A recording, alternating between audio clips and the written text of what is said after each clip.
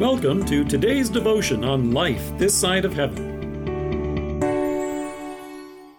The Word of God from Galatians chapter 4, verse 6. Because you are sons, God sent the Spirit of His Son into our hearts, the Spirit who calls out, Abba, Father. Some conversations that you have in life are memorable and bring smiles every time you think of them.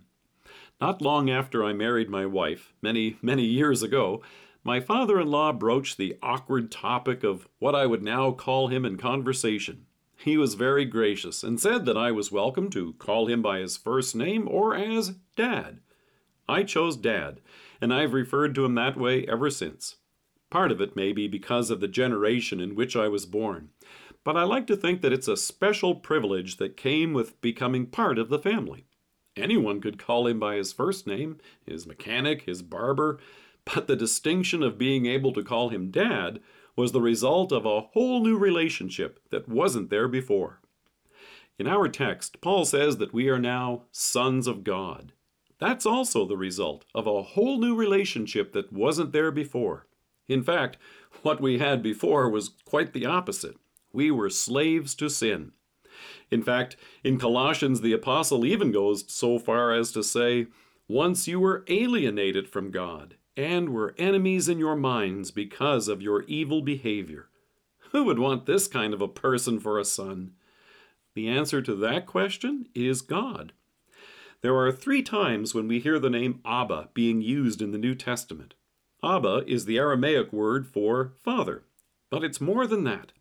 Paul used the term twice, including this time here in Galatians, but Jesus is the other person who used this term. In Mark's Gospel, we hear Jesus use it in prayer to his Father in the Garden of Gethsemane. It was night, and it was the time in which Jesus was about to be arrested, put on trial, and then tortured and crucified. He prayed, Abba, Father, everything is possible for you. Take this cup from me, yet not what I will, but what you will. He didn't look forward to the agony that was ahead, but he also didn't allow it to deter him from accomplishing everything that was necessary for your salvation and mine. This prayer reveals the intimate relationship that he has with his Father.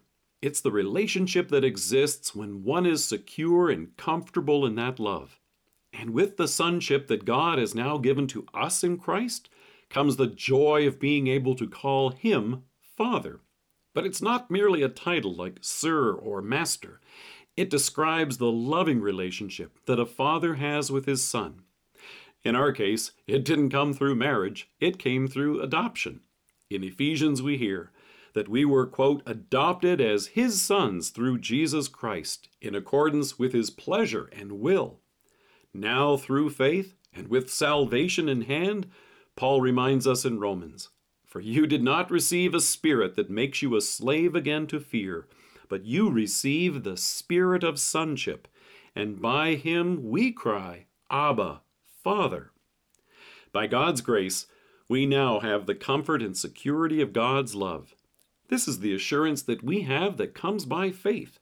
The Holy Spirit himself gives us this joy and confidence of knowing that all our sins are forgiven and that we are loved by God. It's the blessing of rejoicing with the apostle in Romans where we hear, there is now no condemnation to those who are in Christ Jesus. We get to call God Father. Let us pray. Our Father, how good it is to hear those words from our mouths and know that you have invited us to use them when we come to you in prayer. Hear us again this day, we pray, for Jesus' sake. Amen. Thank you for joining us. If you're listening to us by podcast or on Alexa, we invite you to browse the resources that are available on our site at lifethissideofheaven.org. God bless you and have a great day.